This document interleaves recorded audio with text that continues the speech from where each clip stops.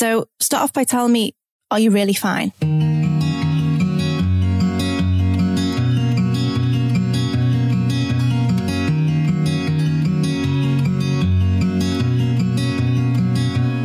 Hello and welcome to the latest episode of No Really, I'm Fine. I'm Michael Pearson and I'm joined, because she's so busy, on the phone with Gemma. Just for our introduction, you're not on the phone for the whole of today's episode, are you? No, thankfully not. So in this episode, I have a chat with Sarah Gustafsson, and Sarah actually got in touch with me a couple of weeks ago, and she's from Liverpool, and she just had a really nice story, and it was a very emotional conversation for me and Sarah.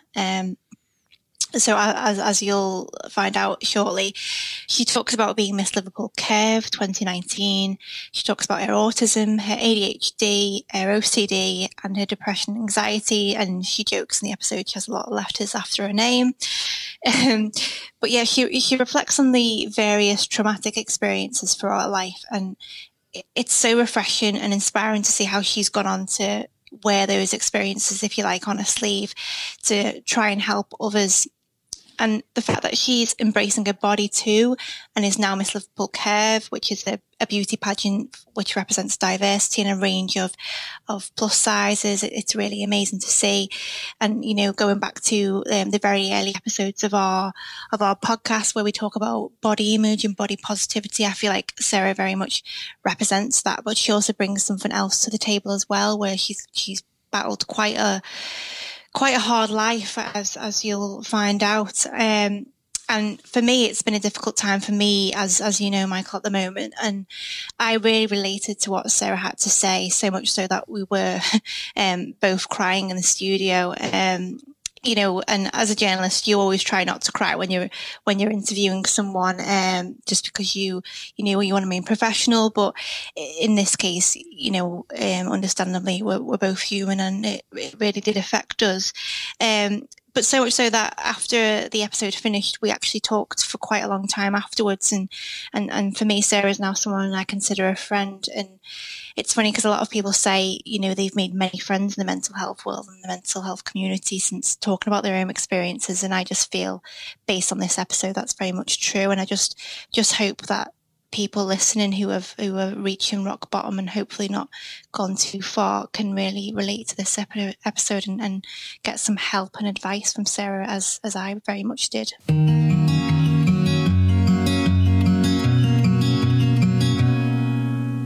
Hi everyone, and welcome to the episode of No Really, I'm Fine.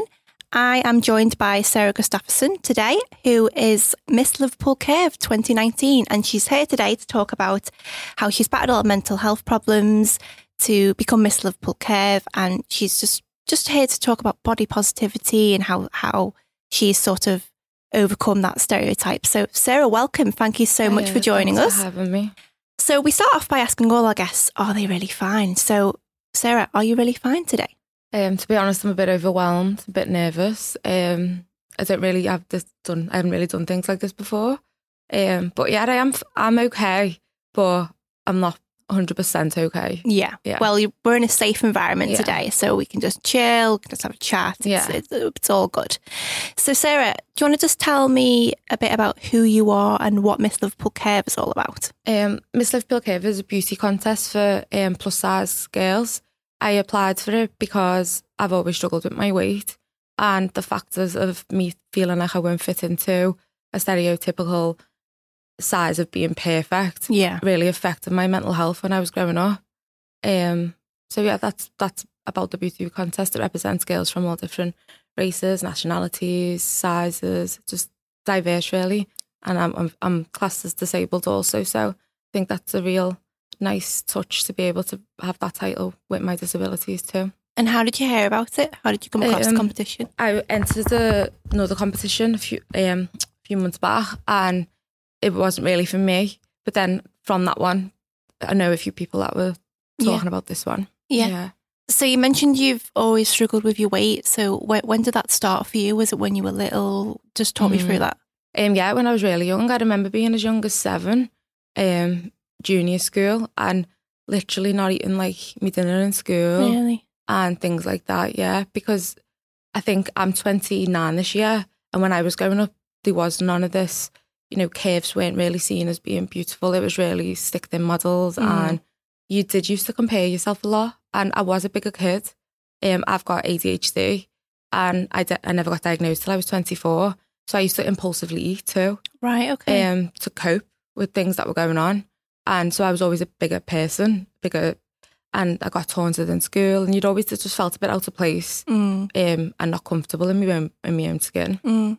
So when you say you were a big kid growing up, like what sort of size do you have to go for bigger sizes? Or I remember being like when all my friends were in children's clothes, I remember having to be in a woman's size. But I was always not necessarily dead fat. It was more, I was dead tall as well. Yeah. And I was kind of like, I developed faster than a lot of the girls. And, when you're just not comfortable in your body, and it does play a massive part in your mental health. I've also got OCD, got loads of letters after my name.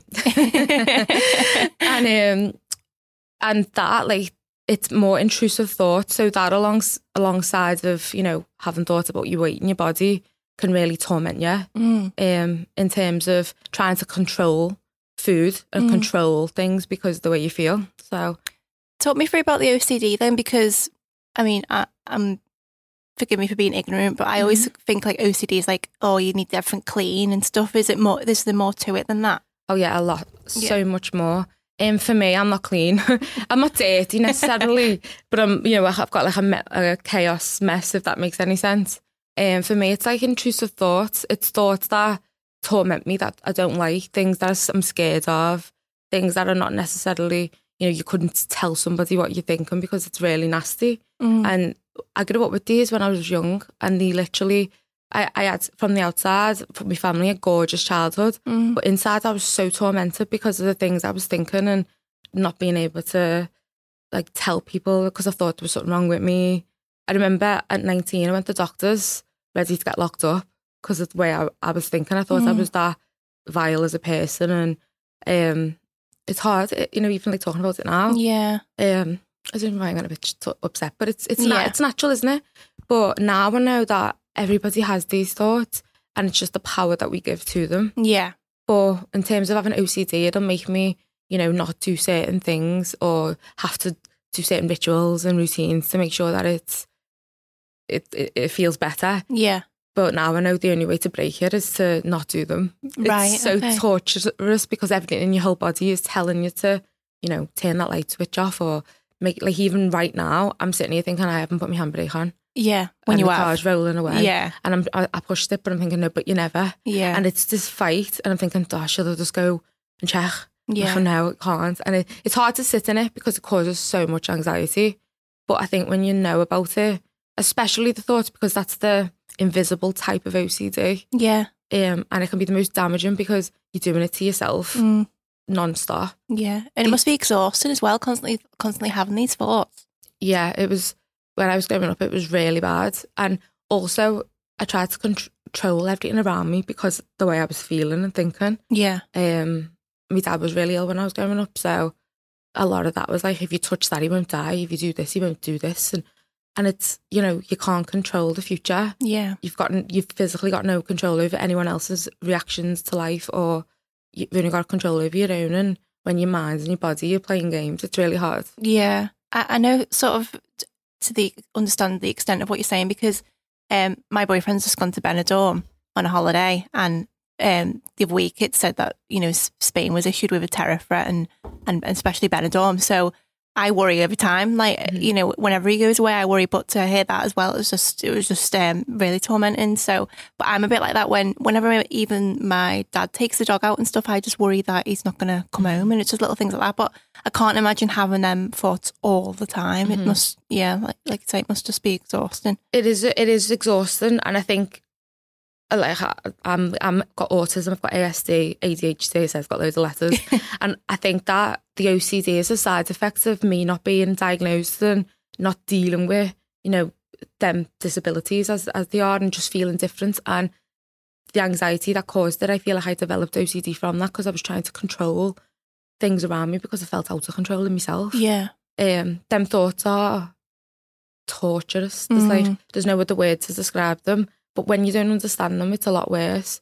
So now I tell myself, you must be a bit stressed there. Yeah. That's why these thoughts are this bad. Yeah. And I kind of listen to them now where I'd run away from them. Yeah. I think we always do that. We run so far away from them. We've got to keep distracting ourselves because we're so scared of what we're thinking. And for me, you've got to sit there and it's like, this sounds funny, but in school when someone asks you, do you want to have a fight? Do you want to have a fight after school?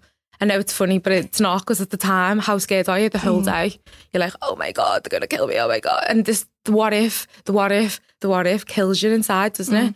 But at the end of the day, it probably doesn't happen, or it's nowhere near as bad as you think. And that's what it's like. It's like that what if game that you play with yourself mentally drains you, doesn't it? Yeah. And it's never 9 times out of 10, it's never as bad as you imagine that it's going to be.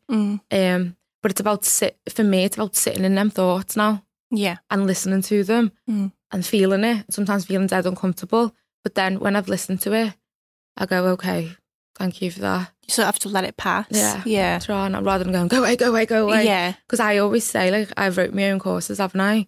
And this is one thing I teach people. I say, don't think about that monkey eating a banana with a waistcoat on. Stop thinking about that monkey. And people go, oh my God. I go, what are you doing? Yeah. And the first thing they say is, I'm thinking about that monkey. Yeah. And it's the same when you're saying, don't think about, your boyfriend's in Benidorm. Yeah. Stop it, he's going to be okay. Stop it. Your brain's thinking about it. Yeah. So sometimes you've got to think about it. You've got to trick the mind and be like, okay, I'll think about you now. Yeah. And then it goes, oh, okay. And it loses its power. A bit like that bully when you go, okay, then I'll meet you there. They go, oh. It's strange, but it does work. I've noticed as well, another strategy I've learned is where I set myself 12 o'clock, I go, right, you're allowed to think of this now. Right. I'm taking the control. Yeah. Go on, think about this thought. Sometimes you're like, you don't want to because it's headed. The feelings that come, you're more scared of the feelings than the thoughts, aren't you? There. Yeah. But every feeling is stemmed from a thought. So it has been hard, Yeah. But you mentioned when you were little, what were some of the thoughts that you were having, and have they changed as you've got older? To be honest, it was anything that I was scared of. So when I was really, really, really small, I didn't understand, about relationships or about anything. So I didn't know. All I seen was my mum and my dad together type of thing. So my brain would be like, oh yeah, you fancy that girl, you fancy that man, and I'd be like, I don't. And it'd be like, you do. And then because I was about 6 or 7, it started, I didn't understand that it's okay. Yeah. It's fine to fancy a woman, it's fine to fancy a man, it's absolutely love is love, as I grew up. Because I was young, it would just play tricks on me, it would be like, I don't know.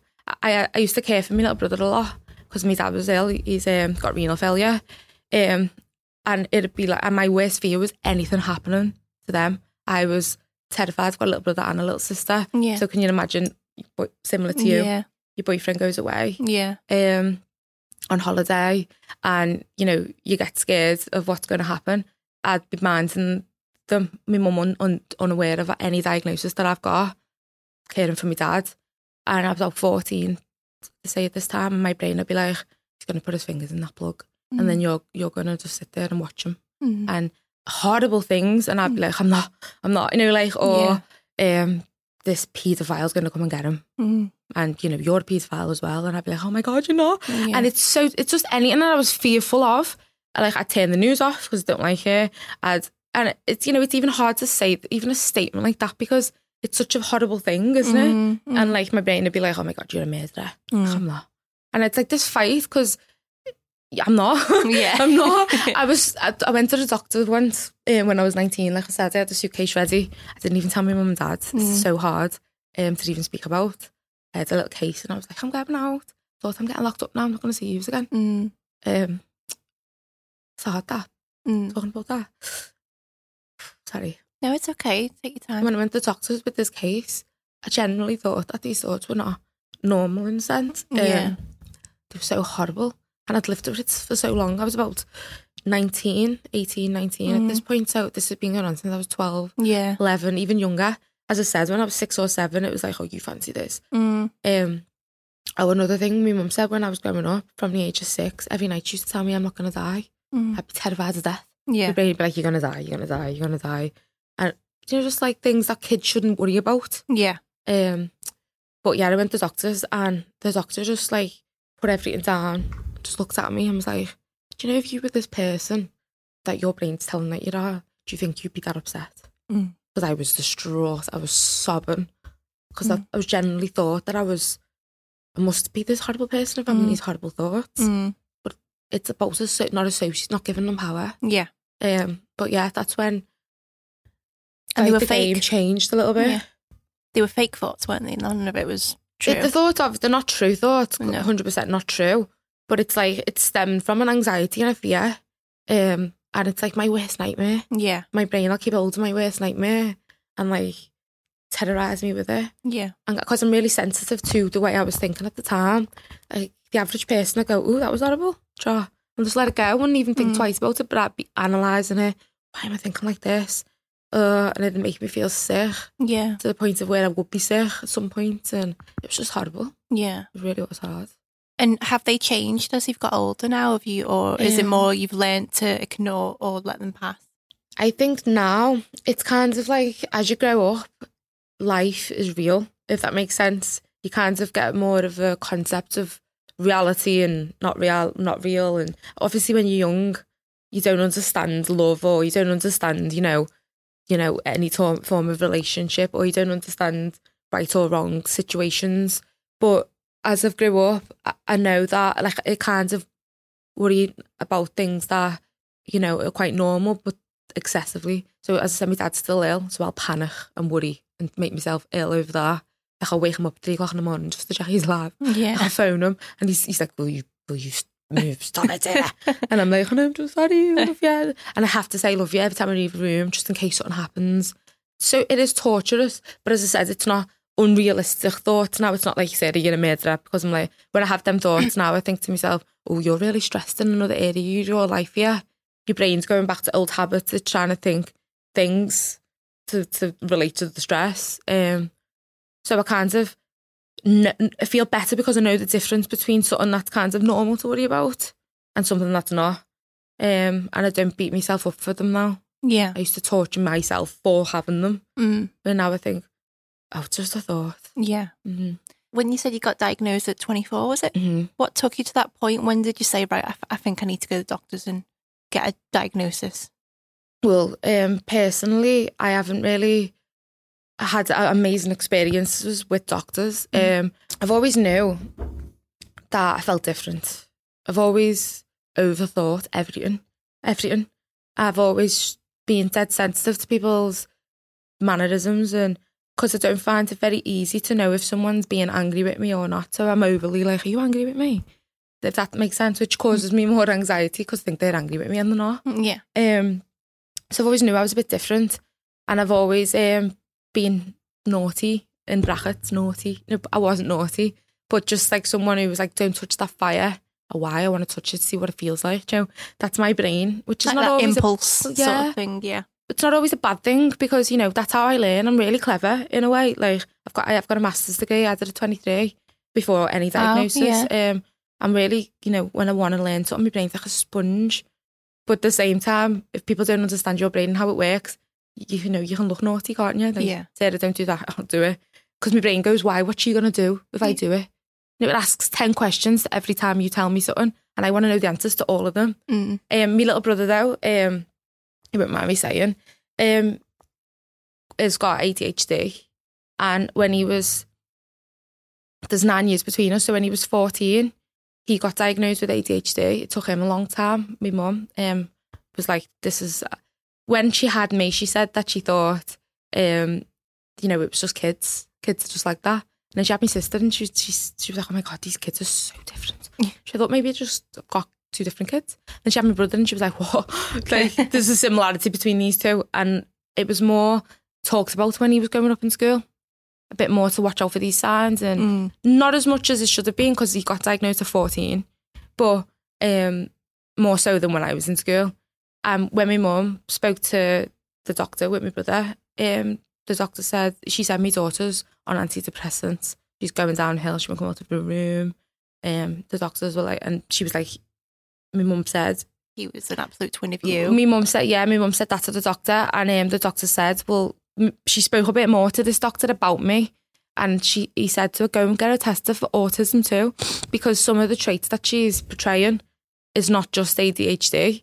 And my brother's now getting diagnosed with, in the process of autism. We've done it back to front, the pair of us. So yeah, if it wasn't really for that, I probably would have fell through the radar and still been struggling. When I was 19, they put me on antidepressants. And I was depressed, but more so struggling with these things that I didn't get. I went to 16.5 stone.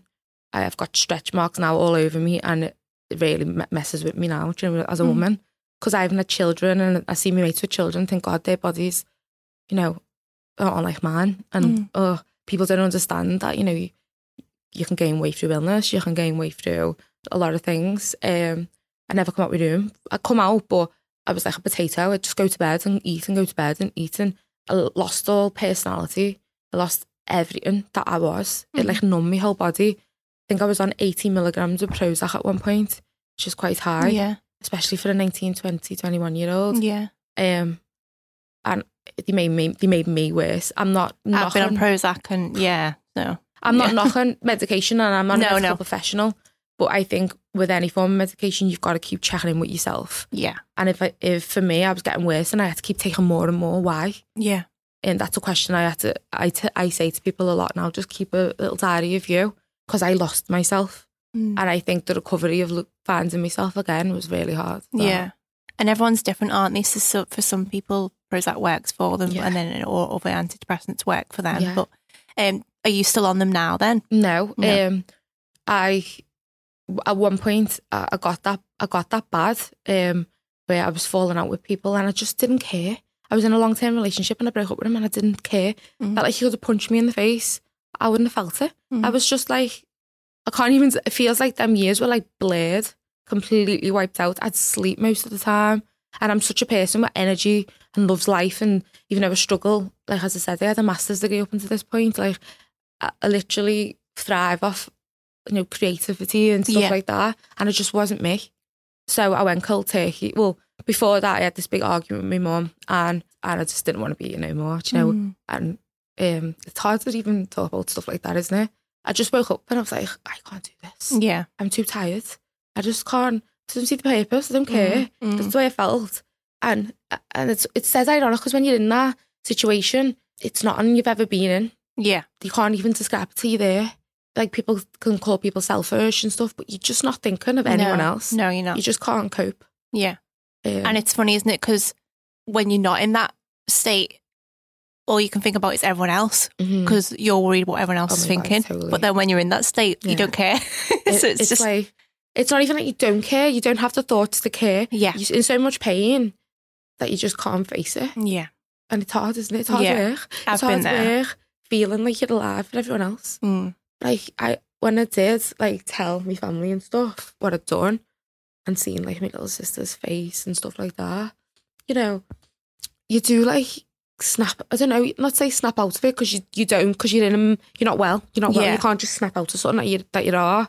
But it was the wake up call I needed to tell myself that what I'm doing at that minute isn't working. Yeah. There's days where you go there, but the only message I'd pass on to anyone is the rain passes. Like that feeling, like, because I'm so impulsive in myself, sometimes you act on an impulse rather than a genuine feeling. You can feel that intensity, but it passes, and it's when you're in there you've got to tell yourself like this will pass. It really does go, and you've got to hang on in there and be brave enough to go talk to someone about how you're feeling. Right, I done it the wrong way after that though. I went cold turkey, completely cut them out, and it was horrendous. Like don't recommend it to anyone. I should have really went to doctors and done it safely. But I was like, no, you've took over my life. like I had this attitude like, no. Yeah. So I just stopped taking them, and the sweat, the shakes, it was like my brain was so fragmented. It was so dangerous, to be fair. But when that lifted again, I did struggle a lot. But I was 23 when this all happened. And as I said, I got diagnosed at 24, so I was close to getting answers.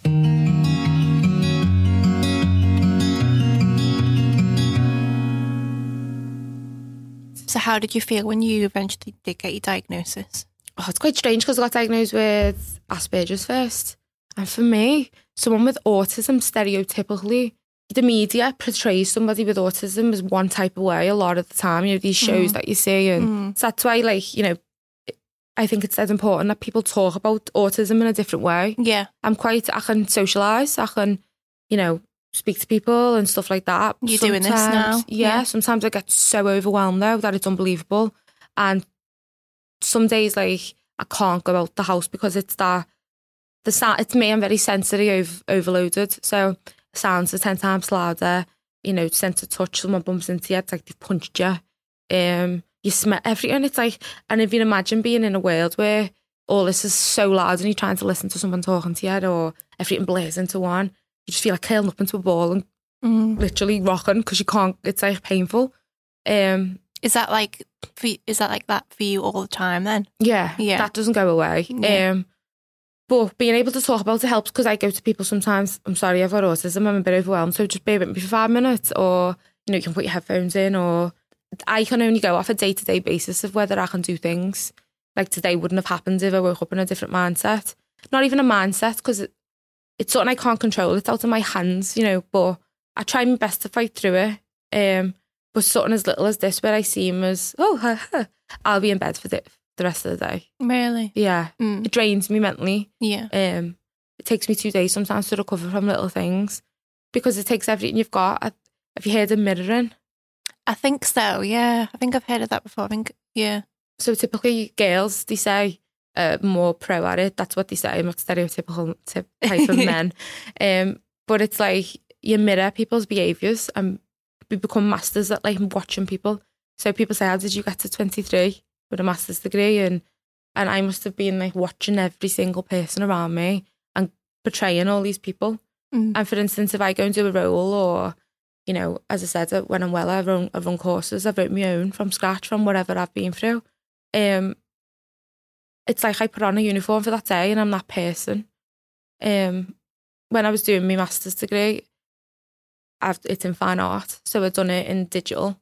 So I've done a film called Who Do You Want Me to Be Today? And that's exactly how it feels. Yeah. Who do you want me to be today? Okay, I'll be this person. But that's exhausting in itself. And that's where I feel like you lose yourself again.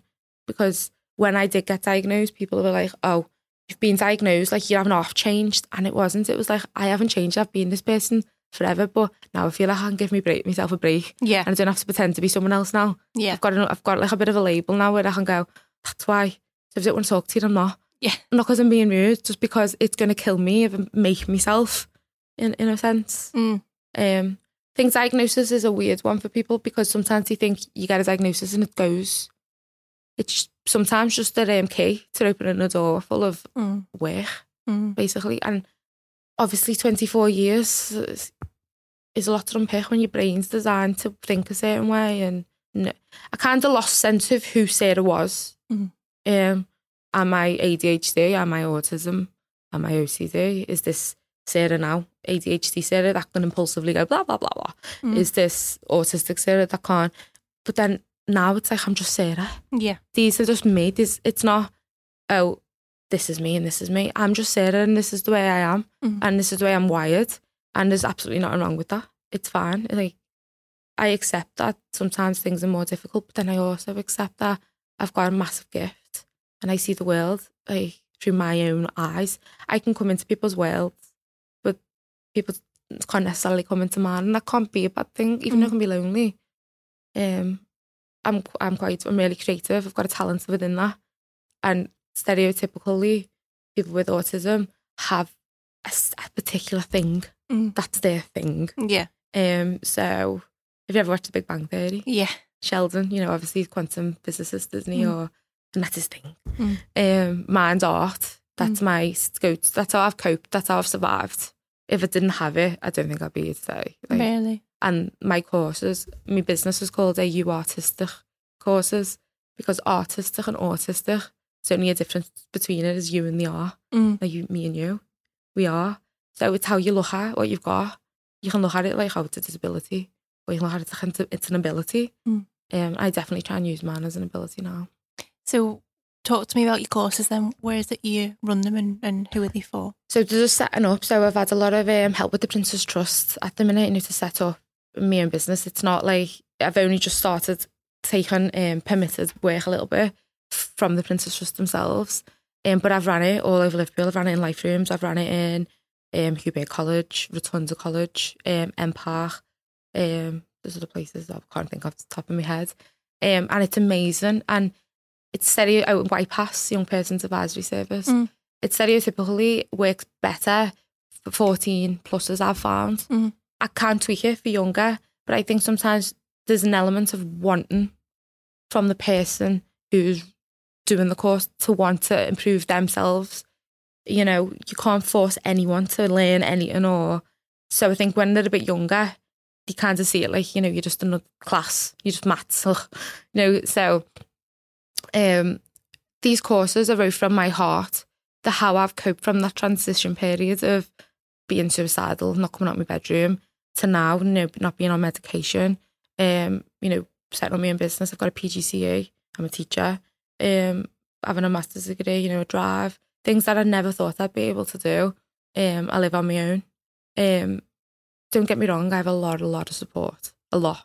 I'm not, golden woman on my own. I feel like I am because of the things I do myself. Yeah. But the journey I've been on is huge. If you were to see me a few months ago, not even a few months ago, a few years ago, I'm completely different. And it started with me taking responsibility for myself. Stop looking outside. That doctor to fix me, that tablet to fix me, that person, that course, that everything to fix me. And I come at it in a different perspective, because I don't promise I'm going to fix people's lives. I promise I'm going to show them how I fix mine. Yeah. And then hopefully I can inspire them to do the same. So it's basically I wouldn't say a mental health course, even though it's a lot of mental health awareness is inside. It's a general well-being course for anyone who just wants to improve the mindset. Everything that we do and think starts with how we think. Everything we feel starts with how we think, and we don't realise it. Like, what did you think when you first woke up this morning? I'm tired. I'm not going to the gym today. Exactly. Like 9 times out of 10, people can't remember, or it's negative. And we're not born like that. It's something we do over time. So we start our day off on a negative. So I play games where I say, right, you've got to wake up and recognise what you're thinking straight away, and then to replace it with something better. So what are you grateful for? And I have to play these games with myself in the morning, because sometimes that thirst for me was everything. So whether I got up that day or not. Yeah. I'm not dissing people or myself who has a bad day and stays in bed. It's okay to be there. Yeah. But you can't be there tomorrow. You can't. You're allowed to give yourself that space, but you've got to take some form of responsibility in owning it. When you don't own who you are and how you are, you're powerless. And powerlessness in any circumstance in life is the most painfulest thing. If you're going through a heartbreak, grief, you're powerless to how you're feeling. OCD, you're really powerless. It's out of your hands. Yeah. But if you can start trying to, I wouldn't say control, but replace the thoughts that you're having with better ones, you do become more well. I've been to Buddhist monasteries. Have you? What were they like? Amazing. Yeah. And I've always wanted to go to something like that. Yeah. I just wanted to go to, I'm not religious. I'm open to, I love every religion. I like learning from every person. I'm just one of them people. But I couldn't understand how someone could be so calm and how someone can sit there for that long when my brain doesn't leave me alone and I'm fidgeting and I can't sit still and I'm like, ah. So I just wanted to really look into it. So meditation helps me so much now. So basically this course is wrote from every avenue of my life, every strategy I've got. And it's artistic, it's fun, it's creative. It's it's real. I've had people, men, which obviously is a massive thing now, men opening up, isn't it, and speaking. Yourself, it's the biggest killer in men. I've had this 65-year-old man come over to me and say, nothing's ever worked before. I've done every course, I've done everything, but this is really gelling.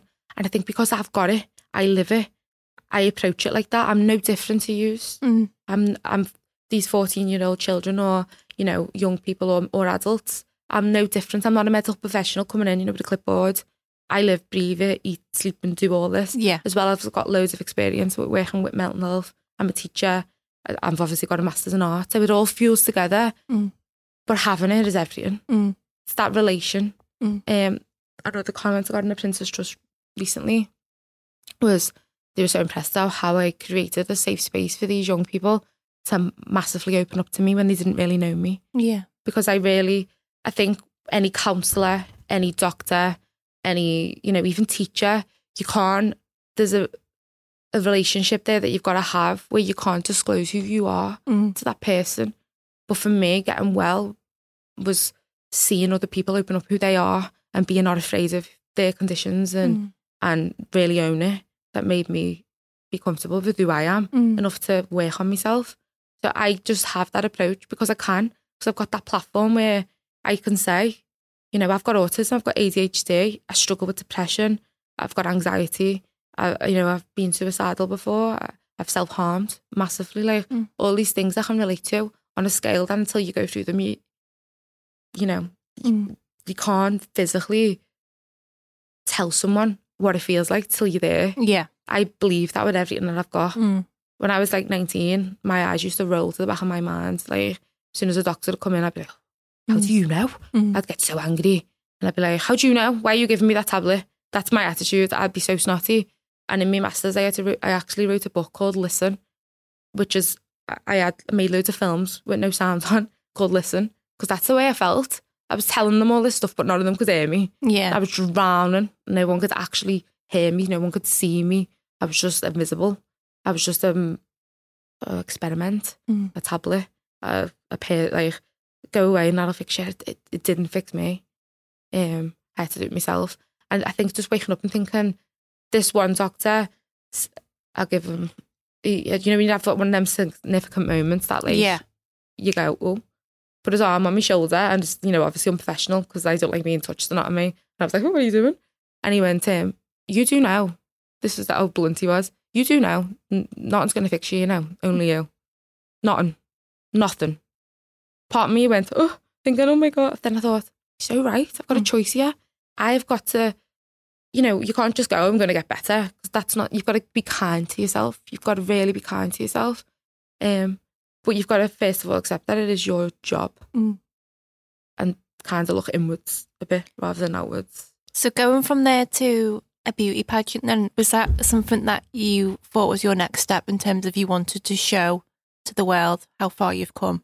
To be honest, I wasn't necessarily my first initial thought thinking about the world.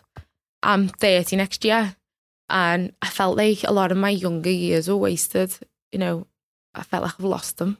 I get even a bit choked up talking about that because that's how I feel. I feel like I was like a potato. That's the way I wasn't me. And I missed out on all these years where I found myself hating myself. I thought I was grotesque. I used to make myself sick. I used to self-harm. I couldn't have self-loathed who I was and how I looked so much. And it doesn't matter how many people tell you you're beautiful or it's when you don't see it or feel it yourself. I think, it's got to be an inside job. I've been 10 stone before, 16 and a half stone before, and I've felt the same. Yeah. It is how you feel.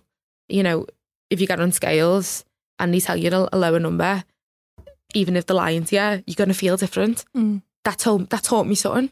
So this is something in my head. This isn't about my body.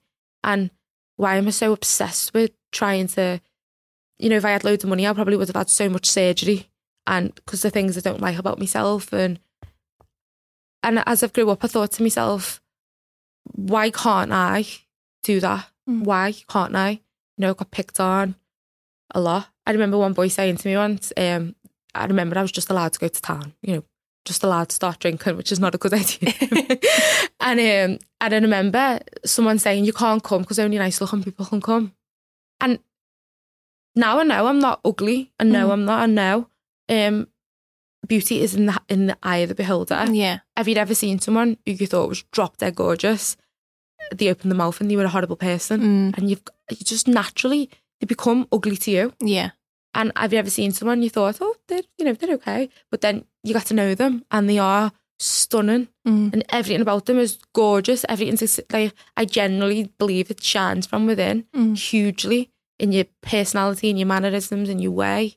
And if I can So going swimming when I was younger, even now, oh my God, it's something I battle with. Something I'm trying not to, because I want to represent the fact that, you know, I'm body confident and stuff like that.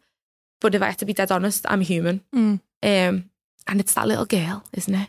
It's that little you. It's not the you now. The you now knows what's going on in the world and is strong. The little girl's like, when she's a bit broke, she comes up, doesn't she? Every time I put a cosy on, she's there, like, and I'm like, every time I've got my swimsuit on, she's like, my two best mates are older than me, and we're still best mates now, and I'm so lucky. We used to go swimming, and one of them would run in front of me with a towel, and the other one would run behind me, otherwise I wouldn't get in. And I thought, no, I'm taking this power back. Like, by the time I'm 30, I'm getting on stage in a bikini, and I'm owning who I am. Stretch marks, all these flaws, because it represents a journey to me. I'm getting like choked up. It is being hard, really hard, but I wouldn't change anything. I really wouldn't, and I want that message to be for someone out there now. Like, you've got your pain can be power. It can. You can be powerful massively. You can own it. You can use it to relate to someone. You've got the power to save people's lives when you feel that way. And I know I've stopped people from killing themselves. I've got messages. I've got it online, Facebook and Instagram vlog, which is so funny, which is called Mental Health Diaries, and it is that. So as I mentioned in my masters, I made videos. So for me, it's behind the closed doors person that no one sees, that people need to see. Yeah. That is what people need to see. People see me out, you know, in town or dressed up, and they would never know in a million years what I go through. Or even just have a look around the house, you know. But, you know, we all got that person, haven't we? You see it, food on our top, odd socks on. That's like a daily for me. And I'll make videos, they're so raw. And they're on that web, they're on that. And for me, it was kind of putting it all out there, even though people were telling me not to, you're exposing yourself. But I thought, how else is these young girls going to know? And how else, if it's not me, who else is it going to be? And that's the way I felt. And I felt like, in a way, I've been given all this stuff for a reason.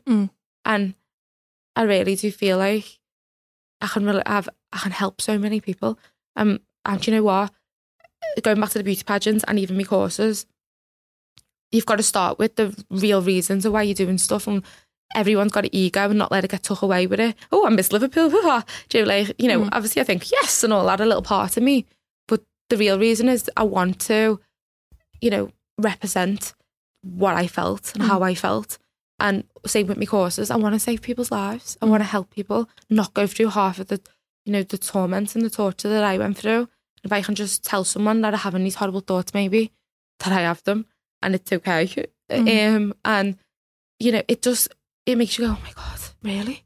Because I lived in silence for so long.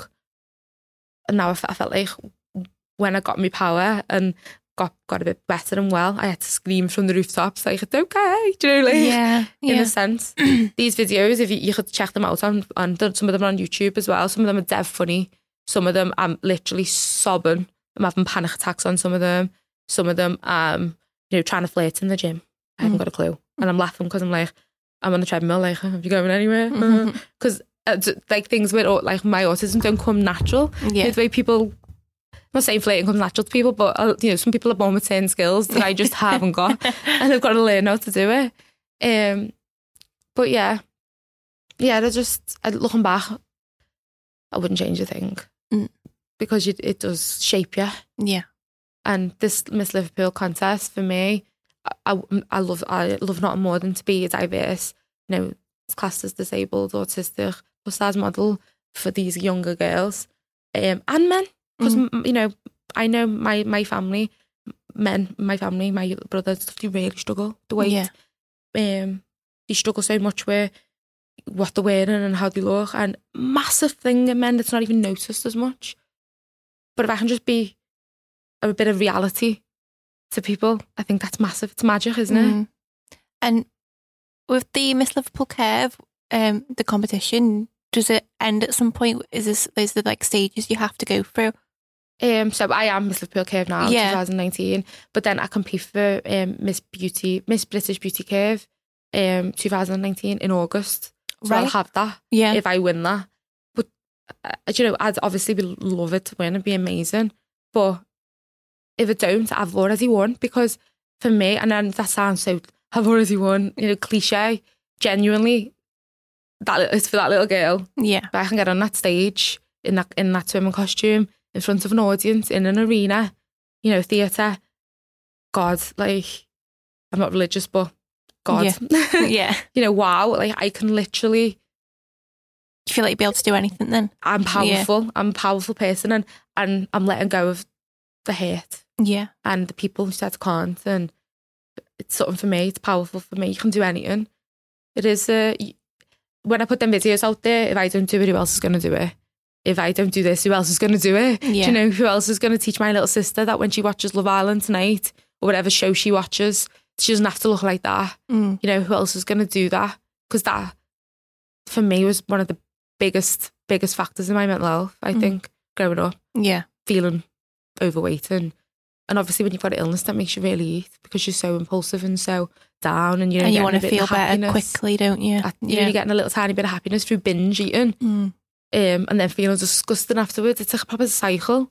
I struggle with food so much even now. A lot better now. I think when I see these girls now on the adverts and that, you're like, yes, girl, aren't you? Because you don't look at them any different. You think you're gorgeous. Yeah. And I think my message to any person is being unapologetically yourself and not having to justify yourself to anybody, and owning who you are from the inside out is the most attractive, beautiful quality any person could ever have. Ever. When you know how gorgeous you are from the inside out, everyone else knows. Because everyone wants a piece of it. That confidence, isn't it? Yeah. So, Sarah, I feel like I could talk to you for ages. Sorry, I didn't think I had anything to say. Lastly, where can people go then if they want to find out a bit more about you and find out a bit more about how to get on your courses? Yeah, so I'm in the process of setting up my website. It is half set up, but it's a Wix account, so it's AU Artistic. I think it's .wixsite.com. But if you go onto Facebook and type in AU Artistic Courses, I'm on there. Also, my name's Sarah Gustafson, but I've got a page on Facebook called Mental Health Diaries, and that's where you can check out the vlog. A lot of things are on there. But yeah, so my business is called AU Artistic Courses, so that's online. I haven't actually got a phone number yet. I'm still in this last step of getting a little grant to get my leaflets done and things like that. But yeah, the website will tell most of it. Yeah. But you can contact me on Facebook and social media. Brilliant, Sarah. Thank you so much for joining us today. It's been a pleasure to talk to you. Thank you. Thank you so much.